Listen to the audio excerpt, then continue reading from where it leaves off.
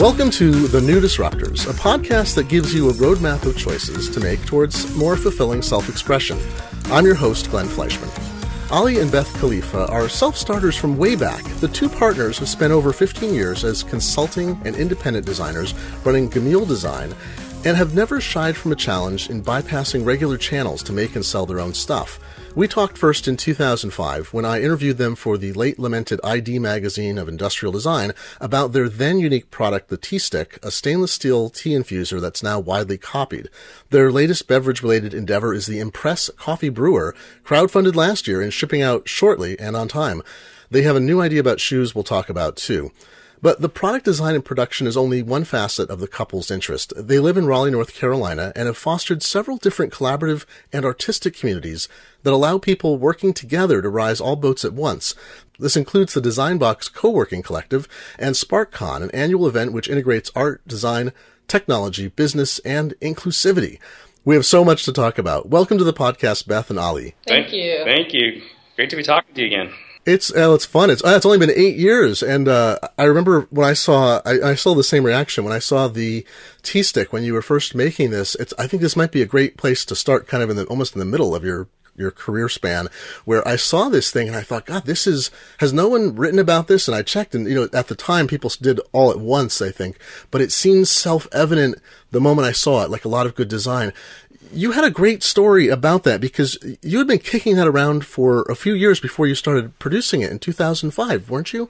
Yeah, sure enough. And it came across just because of a local coffee shop called the Third Place Coffee House. And I had just read The Great Good Place, which was talking about how there was the need for third places. And so while Ty and Rich, the two proprietors, were still shoveling and mucking about in the renovation, I walked in. I was like, "Is this from that book?"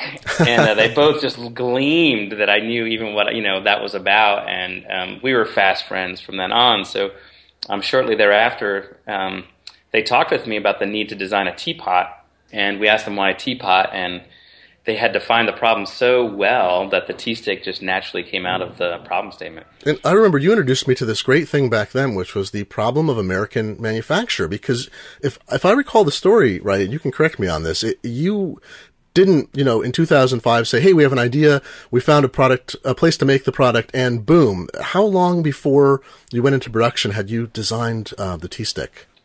It was an evolving design. It probably started in, 99 or 2000. 2001 was when we finally, felt satisfied to do something with it and made our first little batch, which I welded most of those all by myself, which we got a few returns from those.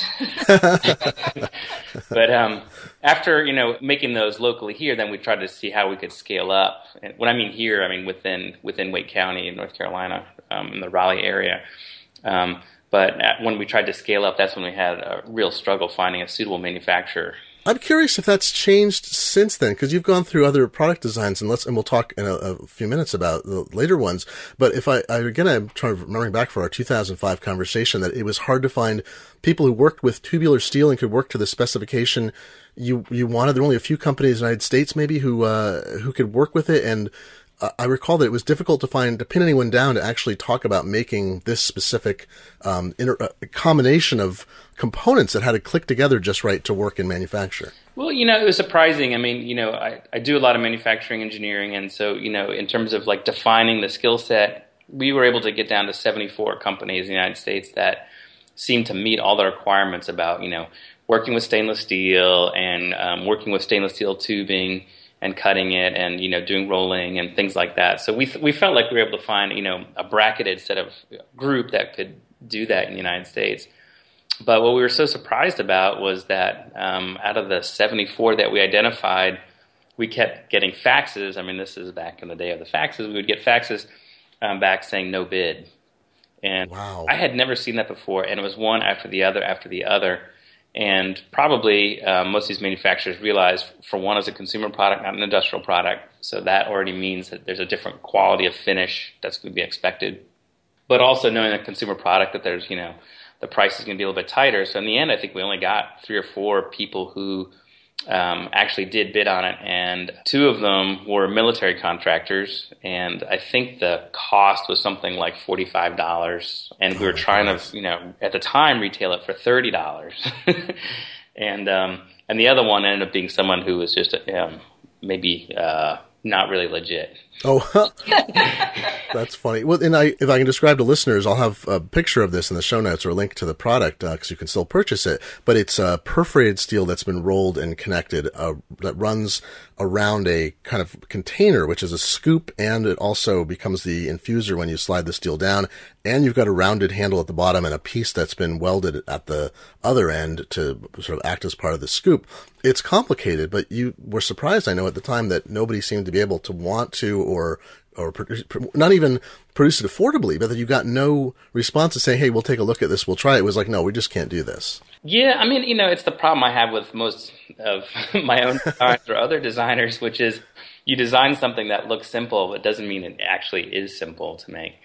And yeah, I mean, it was just two cuts into a stainless steel tube and a bending operation and a rolled forming of perforated. I mean, there really wasn't that much to it, and one weld, one press fit. Not a whole lot to it, but the problem is if you want to use high-grade stainless steel, it's really tough. And tough materials don't want to be cut cleanly, and so you end up spending all this time deburring and de-edging and making stuff so it's not sharp and it cuts somebody. And that's what becomes the real problem, is making that kind of a material, which is very industrial, but then bring it to the consumer market.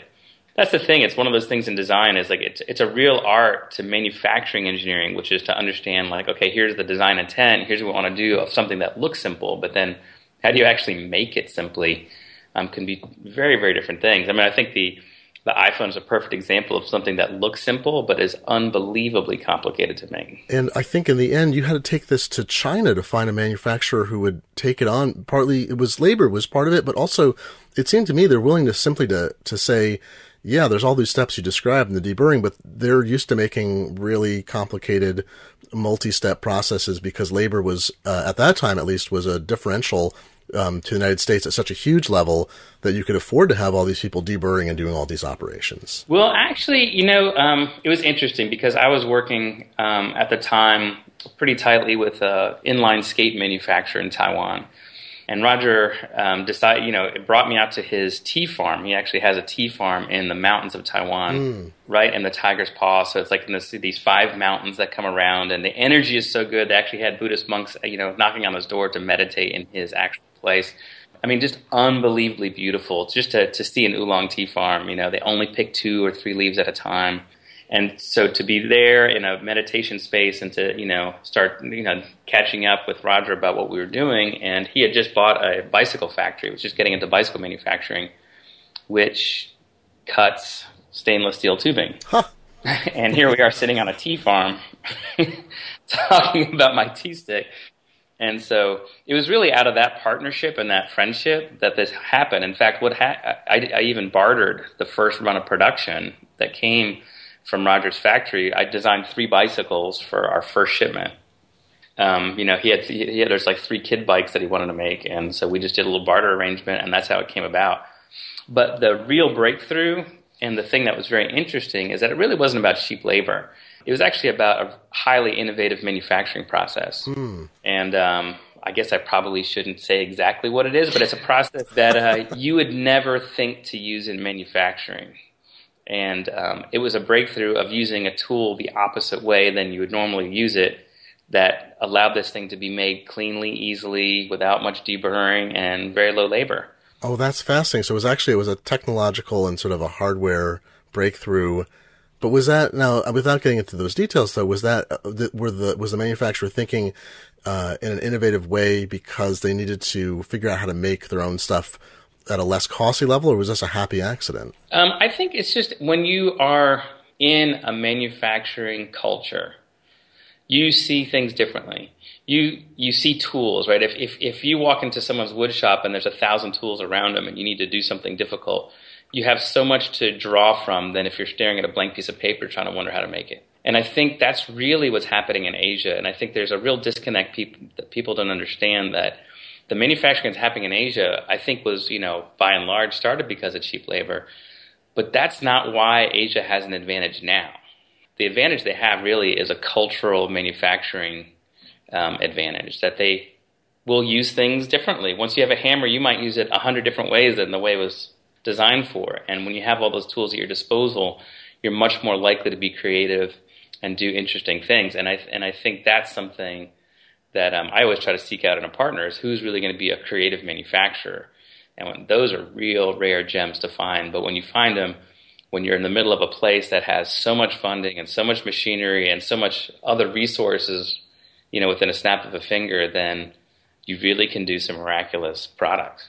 And this was the T-Stick was a bit of a leap for you folks at the time, if I recall too, that was this the first product you'd marketed at any scale that you developed and produced yourself? Yeah, it really was. I mean, we in fact wrote the whole thing off as professional development. We never expected to make $1 out of it.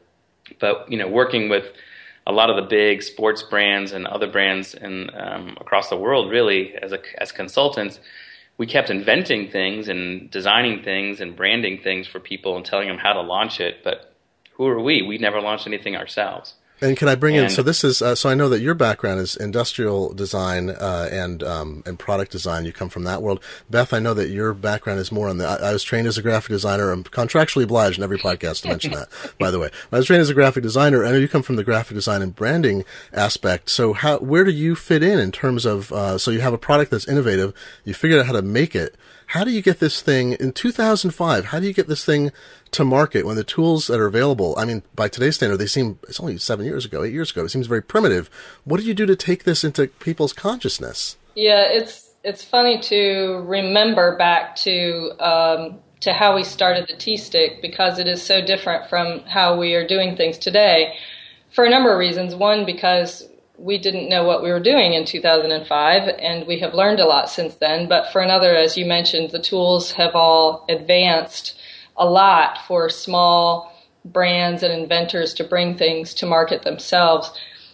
But when we brought the T-Stick to market, what we did, we created all the branding and the graphic design piece of it and the website and e-commerce, and all of that was in place. This was kind of, I would say, in more the beginning boom years of when blog posts could really make something happen. Now we all use commercial blogs as a marketing tool fairly commonly, but we didn't really know much about that, or at least I didn't back in 2005. And we found that we put information out there, and we did a lot of what we called press releases, but they were really much more personal than that, because they were emails from us to bloggers, and found that we got a lot of excitement and a lot of write-ups about the T-Stick, and that just essentially exploded for us. And so we went from 0 to 60, and just suddenly had a product that people wanted, that people were ordering as fast as we could fulfill it, or even faster than we could fulfill it. And this experiment that we were doing just so that we could have the experience to offer to our consulting clients suddenly became a business of its own. That is so fascinating, that transition. And again, it's so strange. I've done so many podcasts with people who have, say, a 10 or 15 year history in doing products or web comics or music, whatever it is. And we look back and it's like, what did we have? It was blogs. It was hard to collect credit cards. We could use PayPal, but now there's so many options. So maybe we can fast forward now, because we look at 2012 when you launched something that was in many ways, a terrific parallel. The Impress coffee brewer has a lot of kinds of elements in common with the T-Stick, including that obviousness once you see it. Before you see it, you couldn't imagine it, as most people aren't product people. That's not, average citizens. We look at ththings, I don't know how to make this better. You see it like, oh, of course, that is an approach one could take, and now I know by looking at it exactly how it will work. So clearly, you had to start on a different basis. You had all these different tools. When you planned the Impress Coffee Brewer, what did you look at? I mean, you chose Kickstarter in the end, but what did you look at in terms of how you would approach building that versus, say 8 years ago when this was new? Well, I think the T-Stick, we pretty much did everything wrong. And, we really fell in love with the name T-Stick, but we didn't think to trademark it. We we designed this thing that became, pretty interesting and innovative in a way, and didn't think to patent it. And so all these things that, we never really tried to protect it because we were just doing it for professional development. We never thought of it as a business. And when we did the Impress, we decided that, we would learn from this and say that there's a potential for business here. So if there is a potential, let's take a few steps at least to protect ourselves. I mean, I don't really subscribe to trying to overprotect yourself and do things like that, because the more you try to do that, then the more you slow things down. So there's some kind of harmony or some kind of balance between protecting yourself enough that you're not just outright ripped off so that everyone has a tea stick in their line or whatever. Right. But also moving quickly enough that you're actually making things happen and you're not going to let an idea just go fallow. So that was one of the things, is like, let's do the tea stick right. And part of that was because people were asking us to do a tea stick for coffee. Mm-hmm. That's really where the Impress comes from. Oh, that's funny. Right. It's a logical extension because people, I've still got just by the way, the first batch was really good because I got an early, I forget I'm sure I bought some, maybe you sent me a review unit, but I was giving them away, years ago too. I got a year, because no one had one. And I've got one that's 8 years old. It's got a little stain on the stainless steel. We run it through the dishwasher. It still works perfectly. Hasn't fallen apart. It's working great. So I have that same all right, I know there's some reliability to the products the way you figured out how to design them. And it seems like a logical leap. You've got all these people out there, however many hundreds of thousands, with a tea stick, and they're like, maybe this would be good for coffee too. So you got a lot of email like that. Yeah, we got a lot of fans. It's been a wonderful thing, and that was, there's so many unexpected learnings from it. But one of them was how you can all of a sudden connect to a whole new community. And first of all, when I designed the tea stick, I knew very little about tea. I knew about Chinese tea service, which I'm a big fan of. And I love oolong teas from Taiwan. That's probably my favorite tea of all, which, was one way of looking at tea. But this is really an American product or a Western product where we're going to have individual tea as opposed to group tea. And I ended up learning about all this stuff, things that I never thought that would come along, except when you launch your own brand. When you're doing consulting, you don't really get connected as much to real users who want to sit down with you for 30 minutes and tell you about what's good or bad or whatever about your product. And so that just grew a whole community, and that, as a result, ends up bringing you lots of ideas. Really cool connections, people who are trying to do similar things and want to connect to you one way or the other, or people who are users and have different product ideas. But it opens your mind, and that's what really the Impress comes from. It's definitely a child of the tea stick. Let's take a break to talk about one of our sponsors. It's been so long since I've had to type my email address, my street address, my phone number, and other recurring bits of text in full that I scarcely remember them at times. I'm a longtime user of Text Expander, a utility for Mac OS X and iOS that lets you substitute a few keystrokes for strings of text. It's faster than typing, and it saves wear and tear on your fingers. Text Expander can be set to correct typos automatically, and you can update and add to the list of words it fixes as you type. I use Text Expander constantly to fill in forms and sign emails, and to drop in the current date and time in notes I take of interviews. The latest version for the Mac also lets you create form letters with multiple choice pop-up menus for quicker responses to email questions. In iOS, Text Expander works with 140 apps, including Day One, IA Writer, Byword, OmniFocus, and Things. There's a list of compatible apps on Smile's site. Find out more about Text Expander and Smile's other products at smilesoftware.com/ND. That's ND like new disruptors. Now, back to the program.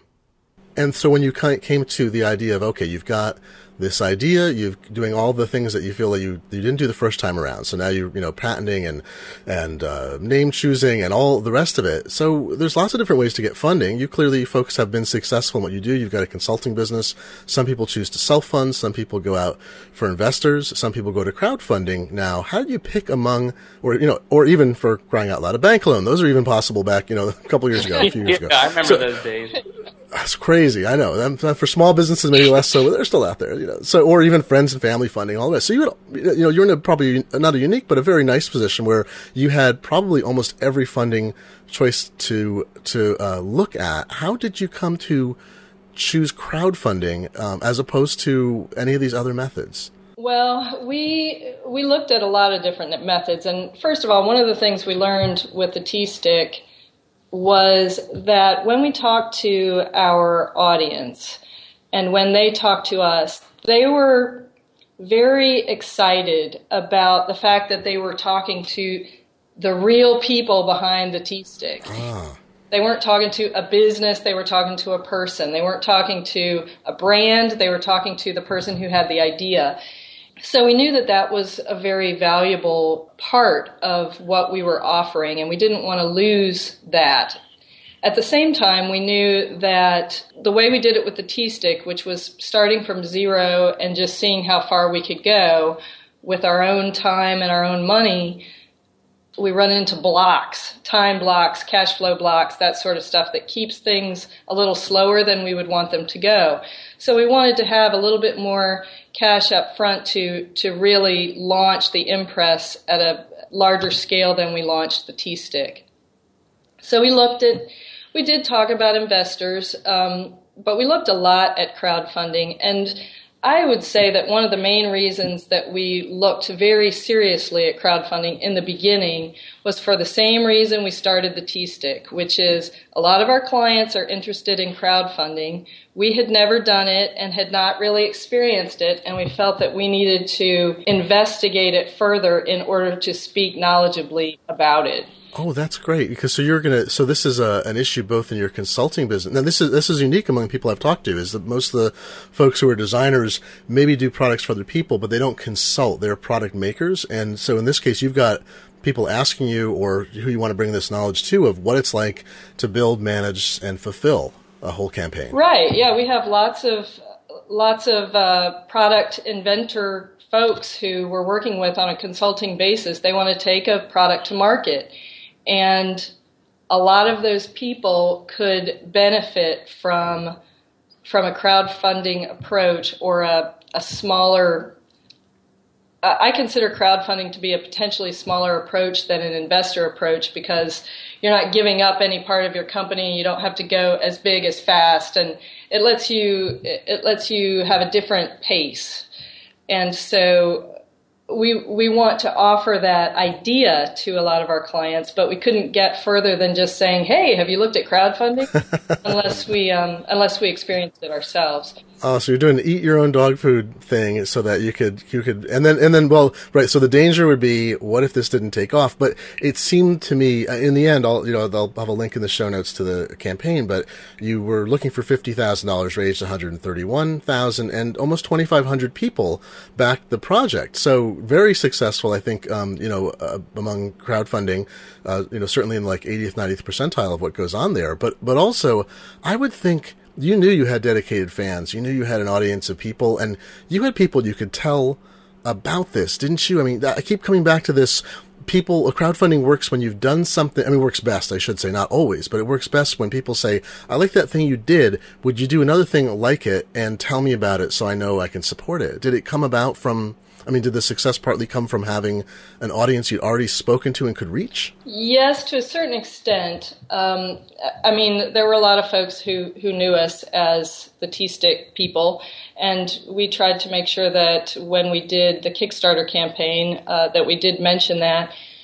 But regardless, we have a pretty large community from a lot of the other things that we're doing, from creative community building sorts of things, and press, and our clients, and et cetera, et cetera. So we made very sure that we had everything in line so that we could tell everyone immediately as soon as the Kickstarter campaign started. So it was not a trickle of information as the campaign progressed. We blasted it very intentionally from day one. So yeah, I think you're exactly right. You have to have a market already defined with people that you already know to get the whole ball rolling. Because if the ball isn't really snowballing and pretty big by day 3 of a campaign, you're not going to make it to the end. That's what I keep hearing too, is that first 3 days is useful, and I've heard like the first week you can sort of tell what the final total will be, more or less, not 100% accurately, but with a pretty high degree of accuracy within a week what's going to happen. Yeah, I think and Kickstarter, for instance, will give you the diagnostics and show you the typical tracking chart, and there's the big trough in the middle. You get excitement at the beginning and excitement at the end, and not much in the middle. So they usually say, if it's a 30-day campaign or a 60-day campaign, it's probably not going to affect your numbers. It's just a wider trough. So I think we were able to defeat some of that. I don't think our trough was quite as deep. It seemed like the excitement kept building.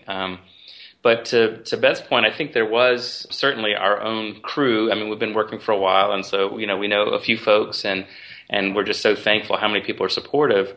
But what we're maybe more surprised by, that if you actually look at who funded the program, 55% were already Kickstarter people. Oh, interesting. I'm hearing that more and more. Kickstarter is talking about that they started to see, even when the Double Fine video game fundraising happened, they said, let's look at what happens afterwards. And a lot of the people who came in as first-time Kickstarter contributors to that campaign, which raised, I think, over $2 million, they said those people went on, and a lot of them then became regular Kickstarter contributors. And we're starting to see that kind of something that didn't exist in the first couple of years. There weren't enough Kickstarter backers of any kind. Now they're discovering through the site. Maybe that's how they find you. Yeah. Yes. Yeah. We noticed that in the beginning of our campaign, in those first few days and first week, probably, 70% or more of the backers were people that we were somehow connected to, either directly or indirectly. But as the campaign progressed, the percentage changed. So by the end of the campaign, the percentage of people that we knew was on the low end, like 30% of the total maybe, and 70% of the total were people who found us directly from Kickstarter that had no connection to us whatsoever. And that happened because of a number of things, or this is my interpretation. One of them is because of the snowball effect I was talking about in the beginning, is it got a really good start. And so that gave it a little bit of presence on Kickstarter. And then we proceeded throughout the campaign to try to get media mentions and that kind of thing. So those media mentions ended up bringing new people to the site, and it just grew very dynamically that way and organically that way. And we were just really surprised at the end that all of these people who didn't know who we were or had never seen anything that we had done were really excited about the product. That's something I keep hearing too, is that people can't anticipate when they start their campaign quite how much the effect will go beyond that first degree of people they know or their customers or friends and family, and that the ones that are most successful, something's appealing to other people once they hear about it from a friend or a friend of a friend. And you had that good round and then multiple rounds since the T-Stick of publicity about a product that delivered and then additional products that delivered. And so it seems like there's a goodwill factor that leads to this as well, as people weren't burned by you. You've done consistent things over time. And then plus, if people look in, they say, who are these folks? These are designers. What have they done? Okay. Oh, they got this track record. Oh, wow, they've done all these other things. And then I think there's also that sense of community. There's that issue of all the different things you're involved with that are trying to, as I said in the introduction, you're trying to lift all boats. You're not in this you don't give off the image of people really insular and focused on the money aspect or, fulfilling your own dreams. And so I think the more people follow links and explore, it seems like they'd say like, hey, these are really, I am dealing with the designer, as you talked about earlier. These are people I want to support. So discovery was rewarded by people finding out more and more about your background. Yeah, well, we were humbled by that, and we were also really excited by Kickstarter and other crowdfunding campaigns for that community aspect of it. Because when we started researching it before we knew we were going to do this, we, of course, knew it was a community, but we had not been a part of that community before, and now we are. And it really is a huge community. We get wonderful and lots of feedback about our campaign, about our message, about our product, about our choices, about our rewards, about our timeline, everything. So it's a focus group of people who seem to honestly care about whether we're successful. And that's just really fascinating and rewarding to be a part of a group like that. So, I mean, we're creative community lovers, so to have kind of stumbled into this without the realization beforehand that this is where we were going to end up, as being a part of a new creative community.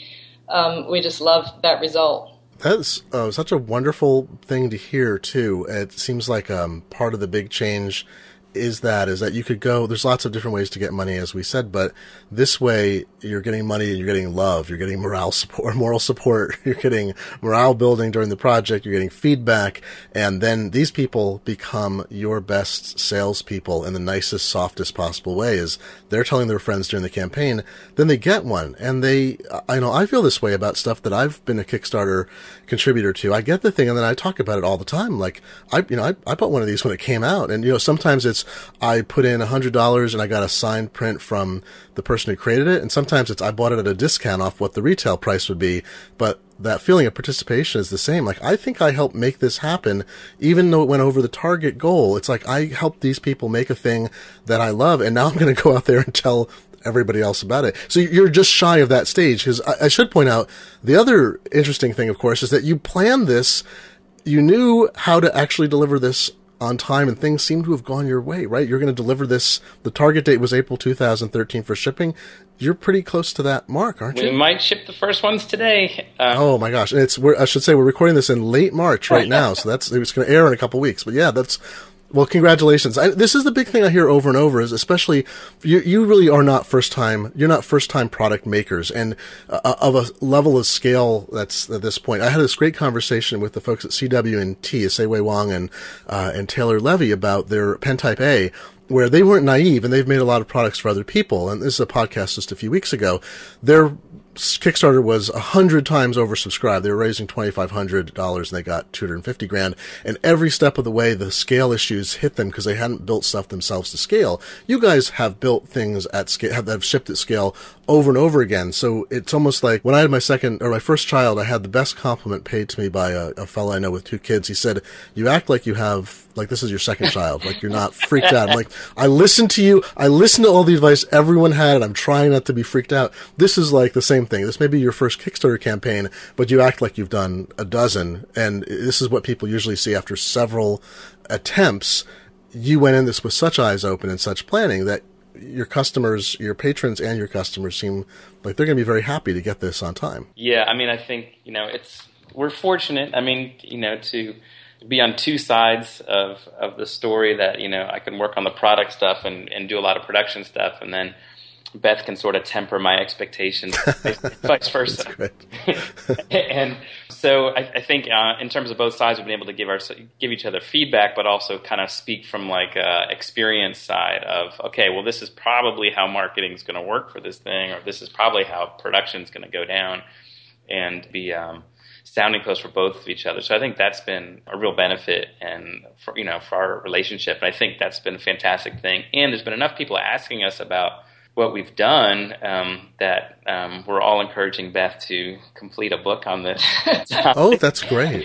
Just because, at a certain point when people ask you the same questions over and over, you want to be able to give them a complete answer. It's just hard to give them a complete answer 100 times in a row. So this could be maybe something that we can maybe even crowdfund again, just the book itself, about, at least our experiences. And in a lot of ways, this is another part of our continuing evolution. Beth and I have tried to figure out why we keep doing so many different kinds of things that most business people never, ever would attempt. And I think it's just because we are addicted to that inventive culture or creative community, however you want to look at it. And we've been looking at all these different aspects of it. And crowdfunding, it's another aspect of the creative community. It's like going to a money party with your friends. It's not like going to a bank. And it's a completely different experience that seems to resonate with the other aspects of what most of our community are already doing. And it was more of a, hey, finally this is here, because this has been part of the thing that has really stunk about everything that we've been doing, is that you have to go to the bank and ask for a line of credit and do all this other stuff and prove everything and put your house on the line. And when you're pretty sure that you have already pre-sold quite a bit, but the bank's not going to buy that. The bank's never going to really resonate with that. And so really the crowd speaks louder than any institution like that. And why use an old institution to help new ideas. I think those are good for the older or more established ideas, but the new ideas, they need, new forms of support. And it's been a fabulous experience. And to me, it's the same thing, like maybe as you mentioned, as some of our product design. I think the crowdfunding model itself is a design of, oh my God, thank God, why wasn't this here all the time? Yeah, and people get that joy. I probably repeat myself in every podcast about this. They get the joy of saying, this thing that didn't exist, I'm helping to pull this thing into existence as being a contributor to it. But I realize also as a creator, you get to say, is anybody interested in this? We have this idea. We think it's great. We've been working on it for a while. We're going to put it out there and see if people, kick our baby or cuddle it. And in this case, people picked it up and held it close. Yeah, and I tell you what, I was the person, probably the biggest naysayer in the entire team about, I don't know if this is going to work. I can't tell you I was confident at all that this would happen. I was confident in the product, but not necessarily in how the whole thing goes down, or if people would understand it, or if people would really resonate with it. Well, there's price too. Obviously, I think in the Kickstarter it was $40. Was that the price for the pre-release version? That's what got it for you. What's it going to retail for? Do you think? It will retail for $40. So. Oh, that's great. Okay, so that's so people feel like in the sense is. Too, when you buy into something like this, sometimes people make a big deal about, we're going to sell this thing for $225 at retail and we're going to sell it in the Kickstarter for $150 because there's no middleman or whatever. In this case, the people are buying so many coffee paraphernalia things now too, and the AeroPress made a big push, obviously, as a kind of plastic device. I have one. I know a million people have that, but there's this sense that there's an evolution in things between the $5,000 espresso machines and the less expensive plastic plungers or other things that people may be happy with, but I hate cleaning the AeroPress. I hate some of the mechanics of it. And so this, to me, just as a design thing, appeals immediately. And I suspect there was a market of people that when sites like Bon Appetit or whoever wrote about it said, oh, okay, this is something, the AeroPress is still going to be out there. There's other alternatives. This is a different idea. And wow, maybe this thing is easier to clean as well. Yeah, and there's a lot of great coffee devices out there. And those of us who are coffee lovers probably have a pretty large collection of those devices, and we are those people as well. We have an AeroPress, we have French presses, we have pour-overs, we have all sorts of different things. This is another device to fit within the coffee collection. We think that it does the job of creating a great cup of coffee better than some of those other devices, and differently than others of those devices, but still with a great cup. So there was room in the market. We saw cleaning was one of the elements that we realized could be significantly different, at least from a French press, a traditional French press. And then the brewing and having a nice clean cup instead of having grounds in your coffee and that kind of thing. And that's essentially what we're offering. It's just that piece of the market where we saw there isn't anything currently there.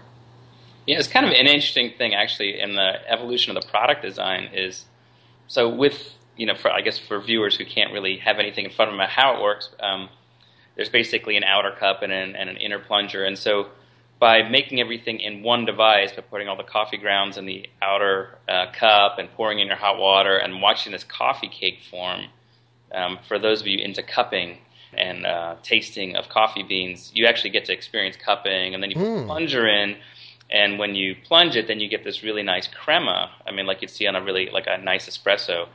And by having those things in there and keeping it in one device and not going from one vessel to another vessel or passing it through paper or doing things like that, you keep all of the coffee in one place. And so then it was like, okay, well, we can put on a lid on it, and you can take it to go if you want. In our own lifestyle, most of the people that we drink coffee with, there's not much of a to-go nature. It's more of we just wanted to keep everything in there so you could get the coffee cake, get the crema, and then sit down and enjoy it. But we realized that, in the crowdfunding campaign, that there's a lot of people who are very much into the to-go nature of it. And so that's actually been an interesting thing that we've learned about, because for me, that would be, a slightly different take on just how we came up with the idea, but it ends up being something that other people really think is one of the greater things about it. Let's take a break to talk about starting small. I wanted to learn how to program better in 1999. I wrote a little web-based tool that would look up ISBNs at online bookstores and show the prices. People started using it, and I added author and title searches and other features. The site is isbn.nu, and it's a fast way to compare book prices. When someone buys a book, I get a small percentage as an affiliate. 14 years after I started it, isbn.nu remains part of the mix of how I make a living, and it all began when I wanted to learn something new. If you'd like to sponsor the New Disruptors, visit sponsor.muleradio.net and our sponsorship coordinator will get in touch with you. Now, back to the show. This is a perfect transition, too, because coffee, drinking coffee is about being together with people and community and having informal discussions. And I know that another part of what you have now a very long history of doing is trying to bring people together collaboratively. And, crowdfunding is bringing your customers together collaboratively to talk about and support your product.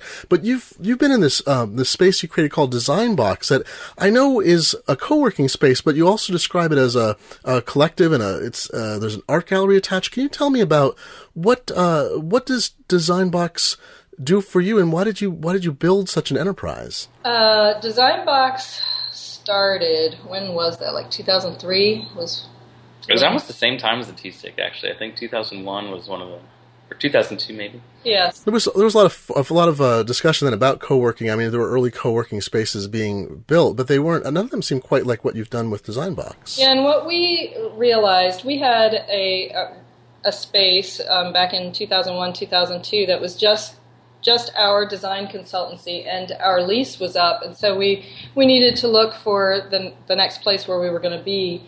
And we started talking amongst ourselves about the idea of a critical mass of creativity, and when you're around more creative people, more creative energy happens, and creativity is easier to tap into. At the same time, we did not want to grow our business into a larger design firm and have that critical mass of creativity be employee-based. So we started having meetings, inviting people to meetings of, hey, if you wanted to work in a new space with other creative people, what would it be like? What would entice you?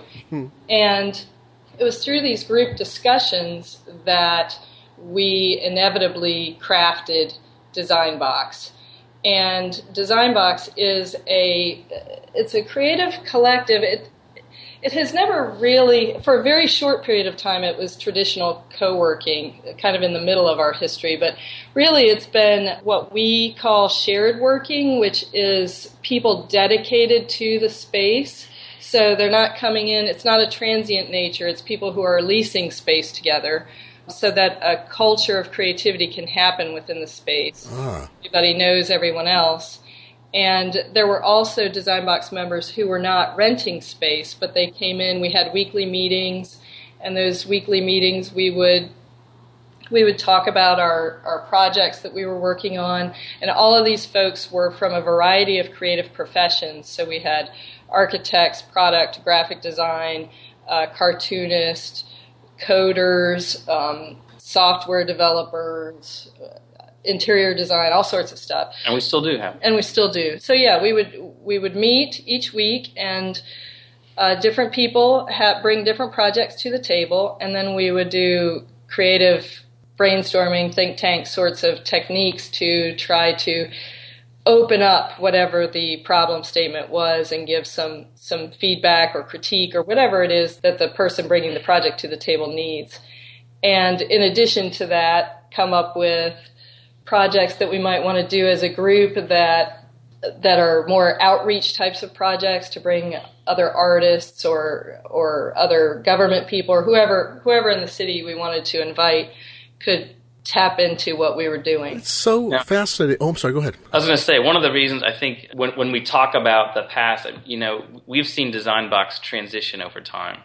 And that's been a really interesting thing for us to understand about culture, is that it grows, right? It grows like a plant or anything else. So we were pretty formal at the beginning about how Design Box would function.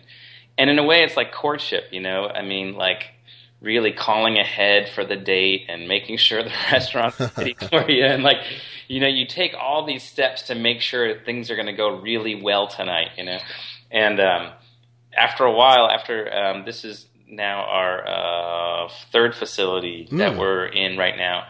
And so we've been, doing this for a while. Over time, we've seen that change. I mean, just like, you might grow a relationship with someone. At the beginning, it was really trying to make sure everything was fair, everything was safe. People weren't going to like worry about people stealing their ideas. And we had to like allay a lot of fears and really focus on fairness and democracy and that kind of an approach, because people were walking into it for the first time.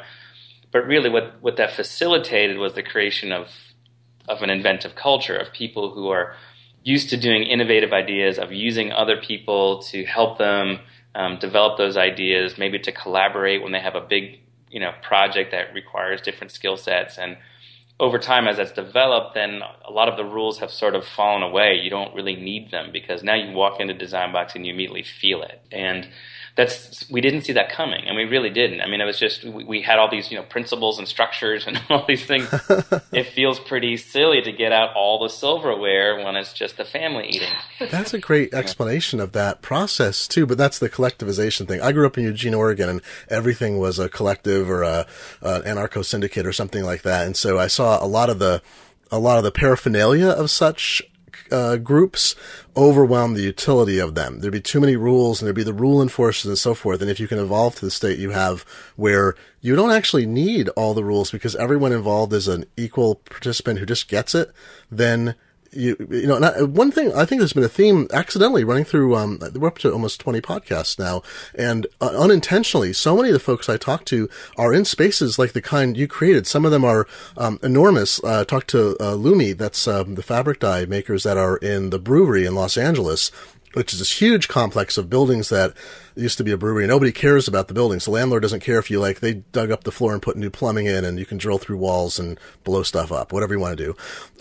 Or there's even, I haven't talked to these folks yet, but in Seattle, there's a group called Surf Incubator that is a non-equity based product incubation rental space. And it's co-working, but all they do is they encourage almost graduate school-like interaction between all the companies that are there to get them to a point where they can go out on their own. They don't take equity. They just take rent. And, even I've talked to so many firms that are involved with community where they get that graduate school feeling. You go back to the crit. You go and sit down with people and talk about ideas in a way that typically you're only like allowed to say in business. And I say allowed, I'm putting air quotes no one can see. We're allowed to do and I was an undergrad art major. You're allowed to do it in grad school where you sit around, and part of the point is you have crit and you have office hours and you have this interaction. Then when you're in business, you're supposed to shut up and focus on your own work or something. But you guys don't buy into that theory, obviously. And it works for you too, it seems. Yeah, it's funny that you mentioned the graduate school approach, because even our space, all three of the spaces that we've been in, we have intentionally had them be a large open space without walls that separate the businesses from each other. And we do have some what we call wallies, which are like 6 foot tall shelves on wheels that we can sort of separate each other just visually a little bit, but even pin those, up on, or pin up stuff on, and those were directly inspired from Ali's days at NC State College of Design. So yes, the critique and design space of going to design school directly impacted how we work today and what this space even looks like. That's almost like trying to preserve the best parts of one's childhood into adulthood. It's like, what are the best things about grad school and working with fellow artists that you can take into a creative business environment where it's usually discouraged? I love that there's that people are taking that lesson. And it seems to, that seems to be your mood, the community mood, the bringing people in, the collaborative thing. And then also that ties in again to crowdfunding and all the ways in which you're willing to put yourself out there as opposed to being proprietary, closed down behind a wall. You put yourself out there to rise or fall by what people might think of the thing. And you're taking a risk there when you do it. Right. It's one of the reasons that like the co-working, we tried it for a while. We had one gentleman who was, wanting to run that as a business model to see how, co-working would work within this shared working facility. And it just wasn't for us. I mean, it was just too anonymous. You have some hotshot show up from whatever city they're from who is like, demanding on coffee or this or that. That's just not our style. I mean, it's like, oh, you want coffee? Well, here's the coffee maker, and you make it yourself. It's so hard. Every space has a culture, and I think some co-working, there's a bunch of co-working in Seattle, and they have fostered over time, there's enough permanent people, enough regulars, and enough people coming through on a regular basis that it doesn't feel transient. I know Keith Knight, the cartoonist in Los Angeles, he described to me when I talked to him about a crowdfunding campaign he did almost a couple of years ago now, that he's in a co-working space where it's exactly as you describe yours. It's evolved into that, so it has a feeling of community. And then there's others I hear where it's a desk and people come and go, and it's really a rental desk, not a space that you feel you're collaborative in. Right. Now, there is, a few blocks away from us, Hub Raleigh opened up, and that's part of an international group that's doing these co-working spaces. And we were, frankly, relieved because people would no longer come to us for co-working, but we felt like that community was being served. Yeah, and there's a need for it. I mean, you go to any Starbucks, and you can understand why co-working is a wonderful idea, and there's some crossover between the amount of the cost and space that's happening there. I want to ask you about one final project, which I think we should come back to when you're further along with and have a full podcast about down the road, is the Life shoes, the LYF shoes that you're in process with. And I know there's aspects you're not talking about as publicly, and there's some things that are. And I feel like this ties into so many of the themes we've talked about in the podcast so far, the way you like to work, what you want to do, your goals for sort of the larger part of life outside of your business. And then also, you're tying into all of these aspects of modern manufacture that we talk about throughout the podcast, all these things about prototyping and one-of-a-kind design and direct relationship with the consumer. Even though this is your idea is to make this a big distributed business, can you give me the 10,000-foot view of what these Life shoes are going to be? Yeah, that's right now occupying a lot of my time, both on cutting patterns in fabrics, as well as kind of looking at, 50,000 feet about how is this thing really going to work. Mm-hmm. But it is a logical extension. I mean, just as you might say, crowdfunding is a logical extension of design entrepreneurship. I think the next step after that is how are you going to make it, right? I mean, you came up with this great idea. The community got behind you. They funded it. They're a part of it. I mean, all these other things that we've been trying to do. But then, also have to have responsible manufacturing.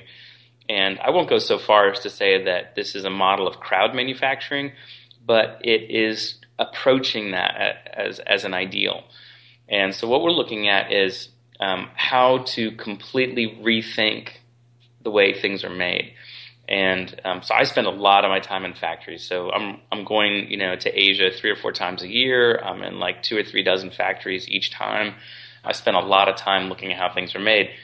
I've designed footwear for a while. I think it's the ugliest industry that I've seen. And one of the reasons that North Carolina saw it leave first out of, the beginning of the wave of manufacturing leave North Carolina is because it's highly toxic. It involves a whole lot of labor, and there's a lot of danger to it. There's a lot of heat. There's a lot of waste. And we're landfilling all of the shoes that we wear. And right now in the United States, 96% of the shoes that we buy are from overseas.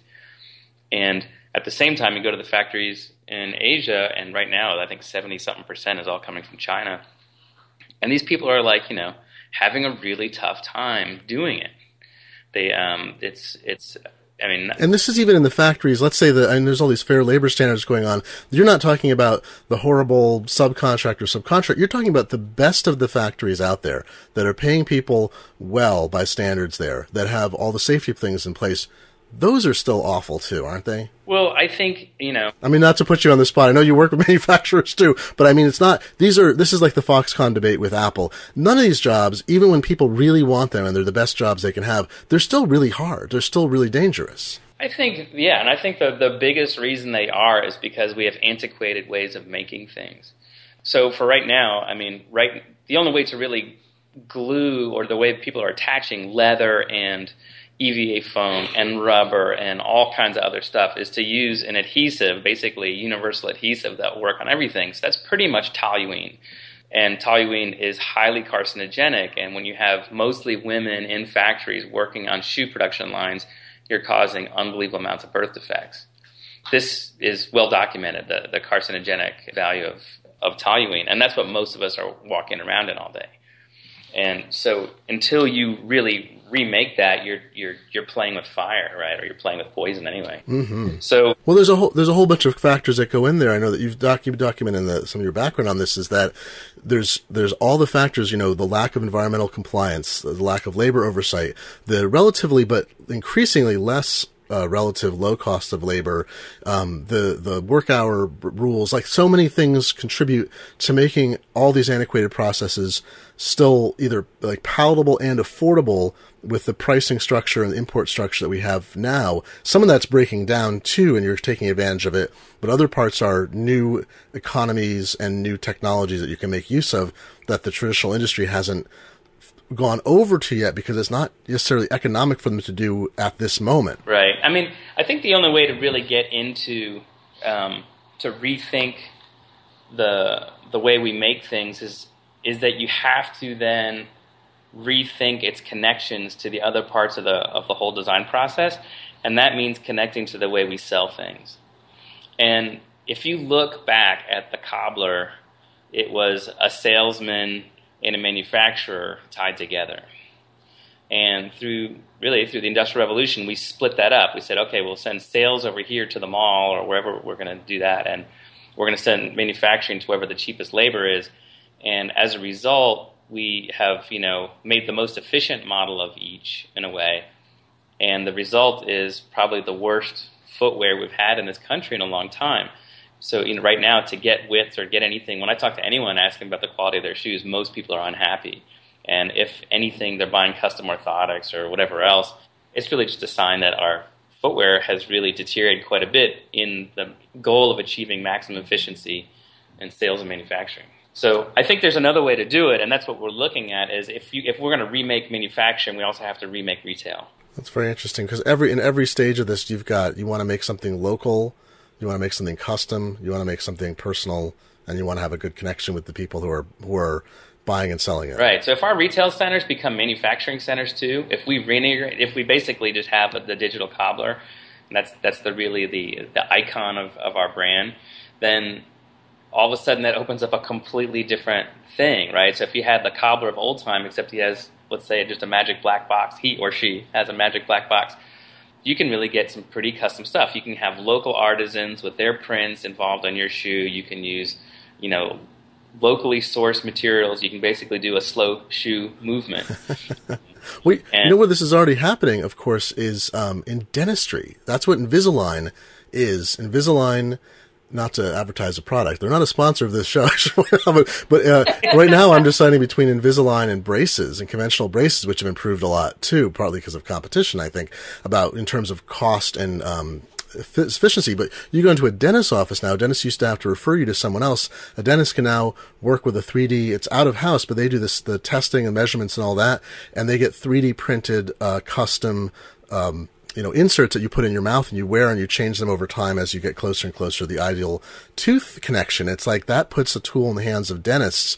I was in my dentist's office, and they print new teeth now. They have 3D printers, and they print a tooth that they can use to put in your mouth. And you're like, this seems like crazy future land, and yet we're living it. Let's talk more about life when it's further along. I want to hint listeners now, because I like talking about things when they're incipient and when they become fully realized. And I think we've teased people enough, and we'll come back and talk more about this when it's further down the road, because I think there's so many elements that are going to be part of this ongoing discussion. Even though for this project you're raising substantial financing, that's the goal right now, is to raise financing to get into higher levels of production and distribution. Well, we really enjoyed our crowdfunding experience with the Impress, and so it seems like there might be some way to use crowdfunding to help us get to the next level. Oh, that's great, as a component. That's great. Well, I have one idea for you, by the way. In parting, I'll say the one thing you could work on next, please, in your spare time, is you don't have to reinvent the baby bottle, because I like the Dr. Brown bottle. Like, both my kids had acid reflux. We love the Dr. Brown's bottle. The Dr. Brown's bottles are impossible to clean. I will tell you, when you hang out with other parents, when you have babies, the discussion you have most is, how do you clean a Dr. Brown's bottle? So there's your design challenge. I hope you'll work either on a new kind of bottle or a cleaning kit for the existing one. But There's a market dying for people to fill it in.